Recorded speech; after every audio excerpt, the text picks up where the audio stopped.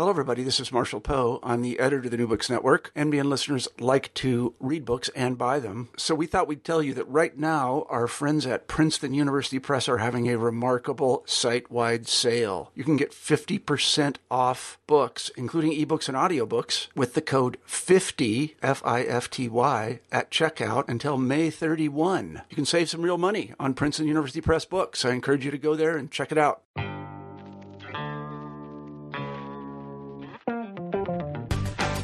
Welcome to Books and Critical Theory. On this episode, I'm talking to Dr. Susan Cahan, who's Associate Dean and Dean of Arts in Yale College, about her new book, Mounting Frustration, The Art Museum in the Age of Black Power, which is published by Duke University Press. Welcome to Books and Critical Theory. On this episode, I'm talking to Dr. Susan Cahan, who is Dean for the Arts in Yale College. She's an art historian, and she's written a fascinating and actually, I think, really important new book called Mounting Frustration, The Art Museum in the Age of Black Power. So welcome to the podcast. Thank you. As I say, I think this is a really timely book in a way that it's obviously a historical work, but it speaks to debates that are really live at the moment, both in the States but also in Europe. And I think a really good place to start is with, I think, quite a complicated term, but a term that allows us a route into the core ideas in the book. And this is about black art. So what does this term mean? And I guess kind of why does the contested nature of the term lead into a really rich and important text? Well, you point out very rightly that the term black art is contested, and it was contested in the time frame that the book covers, which is really from the mid-'60s through the early '70s. And the term, I would not attempt to define what black art is, mainly because it is such a debated topic. Its meanings ranged in the '60s from simply a name to describe work made by artists who were identified as African American to an actual art movement, the Black Arts Movement, which had a very overtly political agenda and really saw art as an instrument for social and political change.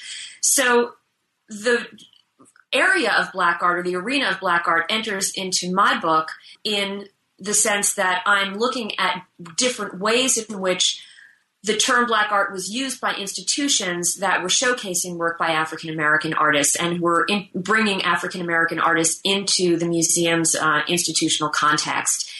One of the defining concepts that I identified is that the term black art could be empowering when used by artists themselves, but could be pigeonholing or marginalizing when applied by the dominant institutions. That tension, I think, is really fascinating, actually, about self-definition and control over the kind of the sense of representation, and then the use of these currents by dominant institutions. And it's something that the book deals with, I think, quite well up front, quite early on, is the idea that the art world was, comparatively segregated into the 1960s and 70s. It was, you don't do this in the book, but the thing that sprung to mind was the kind of the narrative of something like baseball desegregated in the 40s and 50s, but the art world, 20 years later, was still a comparatively segregated space. And obviously there's, kind of legal examples from schooling and stuff like that. So why was the art world this kind of segregated space in the time period you're writing about? Well, I think that the fact of segregation in the United States was and is very real and was present in all sectors of society. But I think that what distinguishes the art world still even today is, although to a lesser extent than in the 1960s, that arts institutions were founded by and were primarily dependent upon patronage from a wealthy elite that really didn't have much interest in integration. And what happened during the 1960s that made museums really begin to turn to looking at a broader constituency of artists had to do with changes in patronage, had to do with the creation of public funding organizations here. The very first public funding organization was the New York State Council on the Arts, founded in 1960, and that became a model for the National Endowment for the Arts in 1965.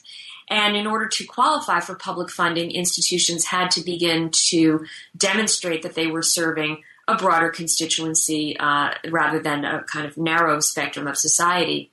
But I think that patronage was a very, very important issue. And I think another factor that led to the kind of delay in museums desegregating is that they aren't regulated in the same way that certain other sectors of society are. I think about desegregation of the military.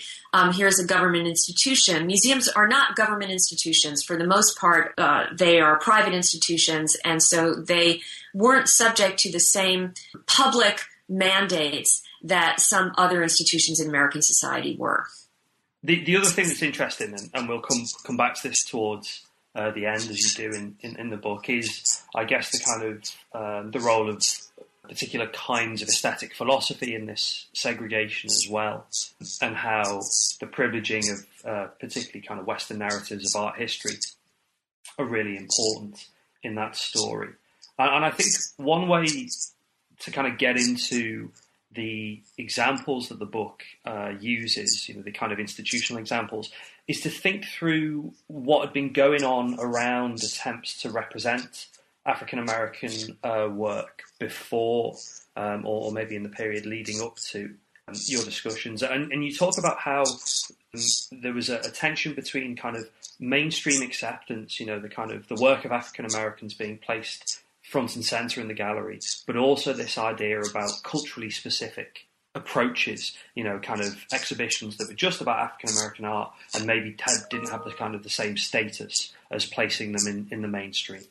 Yes. Well, throughout the 20th century, there had been waves of integration in museums. For the most part, museums were not showing any work by African-American artists.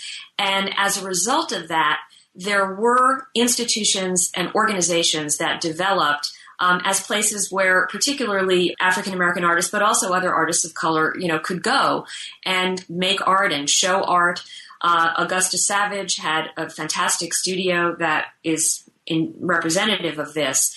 But the waves of integration came usually during periods where there was a political backdrop that created heightened sensitivity and heightened receptivity. So we see this in the early 1940s. We see this in the early 1970s. We see this in the early 1990s. And I dare say that we're seeing it again today as part of the Black Lives Matter movement. But I think that the major difference between the pre-1968 moment or era, and I use 1968 as a turning point because that was the year that the Studio Museum in Harlem was founded, and the post-1968 period, is that major museums begin to take a very deliberate interest in helping to create culturally specific museums, starting in the mid-60s and then continuing on a mass scale in the early 1970s. As I described in the book, the Studio Museum in Harlem was founded with the participation of some members of what was called the Junior Council, some philanthropic supporters of the Museum of Modern Art. And it was founded really as an offshoot of the museum, a sort of unofficial offshoot. These satellite museums were also founded in Washington, D.C., the Anacostia Neighborhood Museum, and in Boston, an offshoot of the Boston Museum of Fine Arts, the National Afro-American Museum, directed by Edmund Barry Gaither. And so this is a decisive difference. Major museums taking an interest in the creation of alternatives to integration. And in the book, I talk about this as being both an asset to artists of color who now have more venues to show their work, hospitable venues to show their work, but also a way in which one, and not to over dramatize this, but a way in which the major museums were also able through this to kind of dodge a bullet and to avoid fully integrating in the way that some artists and others were advocating for. So this is a major transformation. And if there's one thing that I think is, really one of the most important themes or points that the book tries to make, is that there is a period before the civil rights movement, the late civil rights movement, and a period after the late civil rights movement in museums that we can periodize our field. And I also have, in addition to being an educator and an art historian, I also have been a museum curator and a museum manager. Our field really can be divided into eras, and the era that we are living in now really came out of the crucible of the late 60s and the early 70s, and this development of this two-tiered system really characterizes the era that we're living in now. And I guess actually the book's examples show some disastrous failures, but some qualified successes in the development of that era. And as you've identified, the potential spaces for African American work, but also the limitations of and maybe the kind of the boundaries still drawn by the major institutions. And maybe we could take the examples in turn. So you mentioned the Studio Museum in your initial kind of setting of the scene. So why was that so important, and how does it illustrate those kind of tensions that were around the museum in the late 1960s? Yeah, well, it's an important institution because it was one of the first, if not the first, museum that after a period of a couple of years of chaos and self-examination became a beacon for museums of African American art. It is now, in my opinion, the leading museum of African American art certainly in the world and the United States. The Studio Museum was a very controversial institution in its early days because its initial exhibition program was designed to actually be let me put it this way, heterogeneous. It was not designed initially, conceived or designed as a specifically African-American museum. And during the moment of its founding, now it was originally conceived in 1965 when the civil rights movement had not really transitioned into the Black Power movement to the extent that it later would. So between the time the Studio Museum was conceived and the time that it opened 3 years later in 1968, September of 68, the political climate in the U.S. had changed a lot. And ideologically, having an integrated museum in the center of Harlem in 1968 was just objectionable to a lot of artists who were living in that area and who felt that this represented a kind of infiltration, almost a kind of neo-colonialist infiltration of the Harlem neighborhood. This was happening concurrent with other developments in Harlem that were very problematic, like the consideration of closing the Arthur A. Schomburg Center for the Study of Black Culture. Then it was called the Schomburg Library, a branch of the New York City Public Library located on 135th Street, just a few blocks from the Studio Museum in Harlem. And the sense of self-determination among African-American artists had become much more, very, very important by 68. And so the Studio Museum was a contested institution. It went through many changes in its early years, and eventually, under the leadership of Ed Spriggs, who was appointed director in 1969, it consolidated under its current, its then formulated and now current institutional program, which is to be a home for artists of African descent. But at that time, as I said, this took some sifting out in order for that mission to be clarified. I guess if that's an example of perhaps, if not a benevolent, but a kind of a positive and progressive sifting out, the clear contrast is with Harlem on My Mind at the Met, and I mean, the impression I get of that from the discussion in the book, that essentially that was, sort of disastrous, showing the Met sort of, I think I mentioned to you, the kind of the blindness to institutional and aesthetic racial politics. So it'd be interesting to hear both about Harlem on My Mind as an exhibition, but also how it contrasts with the process that the Studio Museum had gone through. Yeah, well, Harlem, in all fairness, there are those who consider Harlem on My Mind a breakthrough in museum practice because it was an exhibition that showcased the history of Harlem during the 20th century, starting, it was organized to decade by decade, showing how Harlem had developed since 1900. And it did that exclusively through the use of photographic reproductions, video projections, audio that was piped into the galleries. It was a multimedia exhibition. It was one of the first of its kind. And there are some people who consider it to be a phenomenally good accomplishment. But that, what some consider to be its primary contribution to museum practice at that time, was exactly the thing that many people felt was its tragic flaw. And that tragic flaw was that the exhibition failed to include artwork by African Americans. It presented historical documentation. And by doing so, it implied that there was no African American art worthy of being shown at the Metropolitan Museum. It was a very strange decision for the Met. The Met had never done any shows like it before. It had never even shown photography before, let alone photographic reproductions. So the primary controversy around that exhibition had to do with, from the perspective of cultural inclusivity, had to do with the way in which that show drew a sharp, reinforced, reinscribed that very sharp line between what the art world called art and the work of African Americans. It was as if the work of African Americans simply didn't qualify as art. There was a lot of reaction, very strong negative reaction to that.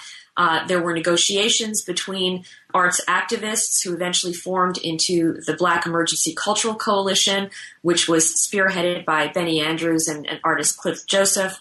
And after the negotiations failed, the artists staged protests, and very public protests that brought a great deal of attention to the exhibition. Then there were other controversial aspects of it having to do with Black-Jewish relations that then landed the show on the cover of the New York Times. And so this publicity around these protests has made the show much more it stands out in much higher relief in history than it may have otherwise. It became a lightning rod for many complaints about the limitations of the art world at that time. You mentioned there the Black Emergency Cultural Coalition, and I think that is quite a useful bridge point to your discussion of the Whitney, because obviously they were involved in discussions with the Whitney as well. And it's interesting how the Whitney seems to have a sort of a different model of relations with the African American art world, and it stages contemporary Black artists in America. But you also talk through how the Whitney has a certain kind of self-serving agenda with this exhibition. The Black Emergency Cultural Coalition was formed in the process of negotiating with the Met. And once the Harlem on My Mind exhibition opened, the artists in the Black Emergency Cultural Coalition determined that the next institution that they would try to impact was the Whitney Museum of American Art, because that was the museum that defined what American art was. And so they went into the belly of the beast. If these artists had been excluded from the notion of African American culture at the Met, the idea was that they would begin talking with the leaders of the Whitney Museum to see how they could establish their place at the institution that really defined what American art was. In terms of that 1971 exhibition, which I think, does the protest around that provide the picture for the front cover of the book? Oh, yeah. That's gives a really clear and vivid sense, actually, of the kind of protest that you're talking about. Could you tell me a bit about contemporary black artists in America and I guess kind of what that represented, but also what the limitations of that exhibition were? Yeah. Well, contemporary black artists in America was, when the Black Emergency Cultural Coalition approached the Whitney in early 1969 to engage and to advocate that the museum engage more fully with African American artists, they had several things that they were interested in accomplishing. They wanted the museum to acquire more work by African American artists. They wanted a major exhibition of work by African Americans, and they wanted it to be curated by someone who had intimate knowledge not only of the artwork but also of the life experience of Black person in America at that time.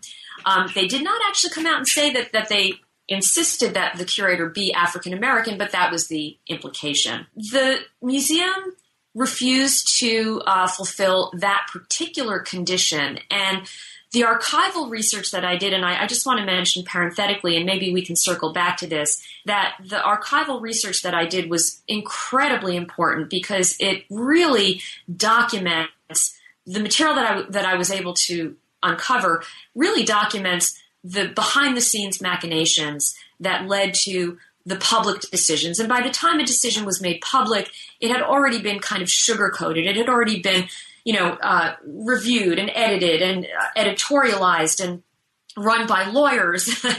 But really, the fact of the matter is that the Whitney as an institution wanted to fulfill some of the conditions of that the artists were asking without really engaging in profound institutional change. And so what we see leading up to the Contemporary Black Artists in America exhibition, which opened in April 1971, is a pattern, a striking pattern of tokenism in which the museum would typically include one artist of color in its group shows, in its thematic shows. And the archives indicate that the museum was really kind of saving up the African-American artists to present all together in one big exhibition that would, in and of itself, be a kind of token exhibition. The fact that the exhibition was placed in the hands of a curator who was already working at the museum, Robert Doty, who really didn't have much expertise in work by African-American artists. He had a lot of expertise in photography. He was really interested in figural painting, but he didn't really know the artists whose work he was exploring. And that became clear to a lot of the artists whose studios he visited, based on the types of questions that he asked, and just based on his research methods that seemed to take a lot of suggestions from external parties. And so he would go into an artist studio, and this is described in letters and in interviews. He would go into artist studios already having been sort of coached by a couple of advisors that he had, as to what he should be looking at. And the artist felt that he wasn't really engaging in a genuine dialogue about their work. And so when the exhibition was advancing toward its opening date, the Black Emergency Cultural Coalition felt that even though it had instigated the show, that it could not stand behind the end product. And gradually, the artists in the BECC who had been advising the museum, who had been in dialogue with the museum, gradually they began to remove their names from the list of advisors, and then artists began dropping out. One of the things that I discovered is that previous reports had indicated that about 15 of the 75 artists who were in the show dropped out. That number really was closer to about 22, 23. The museum did not make public just how the magnitude of the rejection of that exhibition. And I think that the critical issue that was problematic with contemporary Black artists in America is that the curator who was put in charge of that show fundamentally did not engage with the artists on their own terms. And so, we have a very sophisticated understanding of the importance of curatorial frameworks now. We have curatorial studies, museum studies as academic disciplines now. We have a canon of literature, of institutional critique and in museum studies. And, from our perspective today, we see that exhibitions are framing devices that imbue works with content, that the artwork itself, its meanings are affected by the context in which it's placed. And I think that this exhibition is very instrumental in being a lesson in how an exhibition can present artwork in ways that are counter to artists' intentions. Now, there's not necessarily anything wrong with an institution, I think, an institutional framework or a curatorial concept that, puts artwork in a context for to make a particular point or to creatively reinterpret that work. But the problem was that this exhibition was taking place at a period of time in which self-determination was absolutely critical to the notion of civil rights and human rights. And it was not a moment in time when a curator was going to instrumentalize artwork or put that artwork to work for his own ends without coming in for a great deal of criticism and rejection. That example carries through, I think, into how you discuss MoMAs. I think one of the terms is the kind of ambivalent relationship that MoMA has to African-American artists. And it might be interesting to think about how MoMA maybe did some progressive things in terms of Bearden and Hunt's exhibitions, but also by the kind of the end of the period that you're really interested in, had actually done some things that were quite ruinous to the cause of representation of African American artists. So I wonder if we could take those two things in turn with MoMA, the moment of Bearden and Hunt, and the kind of critical reaction, but also positive noises around those exhibitions, but then consider primitivism in 20th century art, which is obviously a kind of highly charged and deeply problematic moment for MoMA. Yeah. Well, the MoMA chapter, and just we haven't really told the listeners, but I'll briefly explain that the book is divided into 4 key chapters, each of which deals with a different museum. And, David, you're talking us through this. The first one with the Studio Museum, the second one with the Metropolitan Museum of Art, the third with the Whitney Museum of American Art, and the last chapter, before a very important epilogue, the last chapter deals with the Museum of Modern Art. And I'll tell you, the chapter on the Museum of Modern Art was absolutely the hardest one to write, because the story of the Museum of Modern Art has been rewritten so many times from different perspectives that I really needed to go back and educate myself about what it was doing in its early days, what its relationship was to the notion of primitivism, which is, as you say, becomes a very contested term, and the primitivism exhibition, Primitivism in 20th Century Art, Affinity of the Tribal and the Modern, 1984, becomes a very contested exhibition. The museum was founded, its founding director, Alfred Barr, was not did not have the same curatorial vision that informed the Primitivism show done by William Rubin in 1984, although Alfred Barr laid the foundation for that show in some ways because of his interest in art from various historical periods and art from world cultures. So I'm going to start there and then, work my way up to your question about Bearden and Hunt. Alfred Barr, who was the founding director of the museum, began it in 1929, was very interested in a characteristic of 20th century art that had to do with its lack of what he called verisimilitude, the fact that it didn't look realistic. And so Barr was, in fact, interested in the Museum of Modern Art eventually building multiple collections, one of which would have consisted of work from Africa, from Asian cultures, from Coptic art that had influenced modern artists and resembled in many ways the abstract nature of modern art.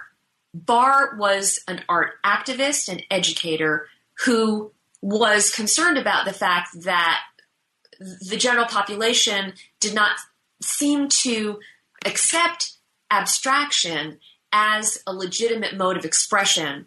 And what Barr was interested in doing was demonstrating that abstraction has been present in art from many cultures, or else it's not abstraction in the way that we think of it, but the lack of verisimilitude, lack of Western realism was something that existed in art from many cultures, and he felt that if audiences were exposed to this broad range of art, that they would more easily accept modern art that didn't look realistic. So that was one of his missions, and that mission led to his bringing into the museum through his own curating and through guest curators a whole series of exhibitions that dealt with what at that time they did call primitive art. And primitivism was the term that was used to describe work by artists that looked like this non-representational work, but was itself modern. So that was the backdrop to the Primitivism exhibition of 1984.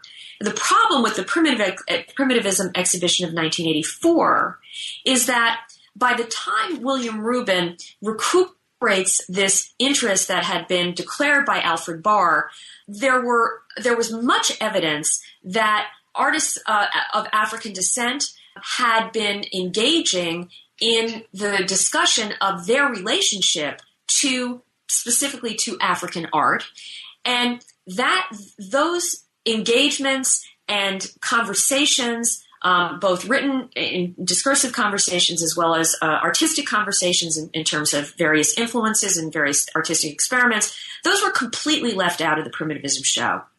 And there were blind spots that really were unconscionable for a museum to allow by 1984. Even, if one considers the history of African American artists' engagement with African forms in the late 1960s and the early 70s, the fact that many African American artists had been traveling to Africa to study African art, the fact that all of this was excluded from the Primitivism exhibition was really just strikingly retrograde. So there's that trajectory of development at MoMA that I think is very interesting. And frankly, I thought that there really was nothing more that could be said about the Primitivism show that had not already been said. It was one of the most written about exhibitions. I personally was working at MoMA at the time that show took place, so I was following all of the controversies and the criticism. There have been books published on it, and I thought, well, there's really nothing more that can be said. And in fact, I was shocked to find that there was more that could be said, because what was left out of the Primitivism exhibition, I think, would not. That whole scene around that show would not have occurred had certain different decisions been made at MoMA in the early 70s. So I'm going to circle back to the early 70s when the museum realized that given everything going on in the country in terms of the Black Power movement, integration, the push for integration, the protests and the activities of the other museums, major museums, that MoMA really had to engage in some way. In 1970, John Hightower was appointed director, and he had previously been the executive director of the New York State Council on the Arts, so he had a very strong public conscience. He had a lot of connections to a very broad community of artists, and he wanted the museum to jump into this situation and try to, quote, get it right, try to avoid the mistakes and the pitfalls of some of the other museums. And he advocated for there to be a duet of exhibitions at MoMA, 2 concurrent one-person shows of work by Romare Bearden, probably the most, or at least one of the 2 most prominent living African-American artists at the time, and also the artist Richard Hunt. John Hightower was very interested in seeing how the Museum of Modern Art could really get it right with making its exhibition program more heterogeneous and more inclusive. He actually had close relationships with many of the activist artists of the time, including Faith Ringgold and Raphael Ortiz, Tom Lloyd. These were artists who were part of the Art Workers Coalition, which is not sort of complicated institution in and of itself. But John Hightower was very interested in working with the artists to figure out a way that the museum could get it right. And so based on the recommendation of the Art Workers Coalition, the museum did decide to undertake these two one-person shows of work by Romeo Bearden and Richard Hunt. The Bearden show was very well received. Bearden was long overdue for a survey of his work. He had been working for decades. He was a leader in every sense of the word, as an artist, as a curator in his own right, as an advocate. He had been very important by even the WPA arts programs. Richard Hunt, by contrast, was quite young, even though he had seen success very early in his career, even as he was completing his graduate degree. He had his first exhibition right out of school. And one interesting fact about these artists' work is that Bearden's work was relatively representational and Hunt's work is relatively abstract. And so I think the Museum of Modern Art was kind of hedging its bets by putting these two artists together. One was very senior, one was very young. So there was this, kind of balancing act that I think that the museum was trying to achieve. Unfortunately, Richard Hunt that exhibition came in for a lot of criticism because Richard Hunt was an artist who had articulated publicly and most notably in a symposium that had been held at the Met in 1968 that he was not at all interested in racial politics, that in fact he didn't consider himself a, quote, black artist. He considered himself an artist, and that he felt that he hadn't really experienced much oppression as an artist, that he had had ample opportunities. And some of the arts activists who were looking to change museums did not feel that he should have been rewarded for their struggles. That here was someone who felt that pretty much everything was okay in the art world, and that his repudiation of a nationalist agenda, his repudiation of identifying himself in racialized terms was seen as something as a slap in the face to artists who had been fighting for this and struggling for the inclusion of African American artists. So the developments at MoMA were less controversial publicly than the activities at the Metropolitan Museum and at the Whitney Museum. But again, going back to the archival research, when one looks at the correspondence between the director of the museum and some of the artists, and one really digs deep into the tensions between African American artists, not only between activist artists and museums. One sees that this was not necessarily the unequivocal success story that other histories might have made it out to be. That idea is really interesting, actually, that, the kind of success narrative being underpinned by some tensions. And that's really, I think, where you conclude the book, actually, and you give a couple of examples of, supposed kind of success stories for individuals, which actually tell us something about the way that, there was not profound changes, as you say, within the major museums, but actually the museum system itself was reconfigured. Yes. And it's, the kind of the alternative spaces, places like the Studio Museum, that have allowed African American and then beyond that, other minority artists and artistic practices to flourish. But really the kind of, the big institutions are not the same as they were in the 60s and 70s, but, are sort of still with us to an extent unchanged.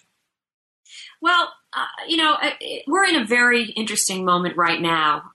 And, a lot of us who are concerned about museums as sites of not only art, but sites of political contestation because of the power of art to shape ideas about culture and to move people's culture out into the world in a public way, in a framed, interpreted way. You know, those of us who care about museums we're talking about, you know, are we in a moment now where as larger numbers of artists of color are being given platforms in museums, are being given exhibitions in museums, we're beginning to see a younger generation of people of color being hired into curatorial positions.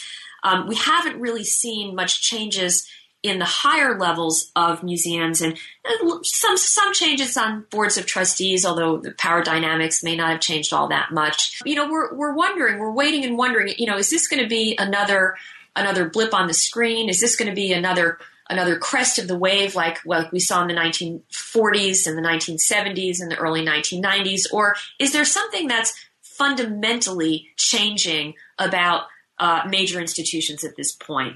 I don't know. It's very hard to have a sense of history when you're living right through it. But I think that, you know, the point that I'm making in the book about institutional change, internal institutional change, and larger systemic change is that one outcome of the activism of the 60s and 70s was that many museums created special spaces to show work by emerging artists. And those were the spaces that tended to be the sites where work by artists of color was typically shown. So we begin to see matrix programs, the projects gallery at the Museum of Modern Art, the lobby gallery at the Whitney Museum. And what I conclude is that those spaces drew a kind of color line within the museums themselves. It was actually even worse during the early 70s because Benny Andrews wrote an incredibly acerbic and witty article about, for a period in the early 1970s, a lot of museums began to show work by artists of color in their eating spaces. So the Met had a gallery in their junior museum snack bar, and that was the place where artists of color were shown. The MoMA had a penthouse gallery for its art lending service, and that was a place where in the early 70s you could pretty much always know you would see work by artists of color there. And, you know, Benny Andrews wrote this amazingly scathing, satirical newspaper piece about that. You know, obviously the point there is that these were marginal spaces. This was not the main stage of the museum. These were backroom spaces. So, you know, to a certain extent, I think that museums still are internally segregated, although, as I said, things are getting a little bit better. We can do data analysis. I'm very data-driven in my own scholarship and see, okay, so is there still a pattern of tokenism that we can detect? I am afraid that in many institutions there is. In the larger art system, as I mentioned earlier, the major shift in the art world is this vast proliferation of what I'm shorthandedly calling culturally specific, or what some have called culturally grounded museums and smaller arts organizations. And you used the word alternative before. I think that, you know, in the early days, many of these places were called alternative institutions. But what's happening now is that many institutions that are focusing on specific or identifying specific cultures that they're focusing on, because many people have pointed out that the Museum of Modern Art is a culturally specific museum. Its culture is Western Europe. So but I think we know what we mean when we use that term to describe cultures beyond Western European cultures. I think the major trend now is that a lot of museums that are focusing on specific cultures are not alternative at all. They are actually very large, important, often civic institutions. And I'm thinking now of the National Museum of African American History and Culture that will be opening this year, that will be one of the largest museums within the Smithsonian system. I'm thinking of the National Museum of African American History and Culture that's opening this year. I'm thinking of the new developments at the Studio Museum in Harlem. The Studio Museum is looking to expand and improve its building. So these institutions are no longer alternative. Many of them are becoming major, and I think that that is one of the most interesting developments that we'll see now. And one hopes that we can arrive at a place in our society in which the so-called, culturally specific museum is viewed as being as universal, as meaningful, as relevant to our entire human and world community as any other museum, as the so-called encyclopedic museum has been viewed in the past. Thanks for listening to New Books in Critical Theory. We've been discussing Mounting Frustration, the Art Museum in the Age of Black Power, published by Duke University Press, which was written by Susan Cahan.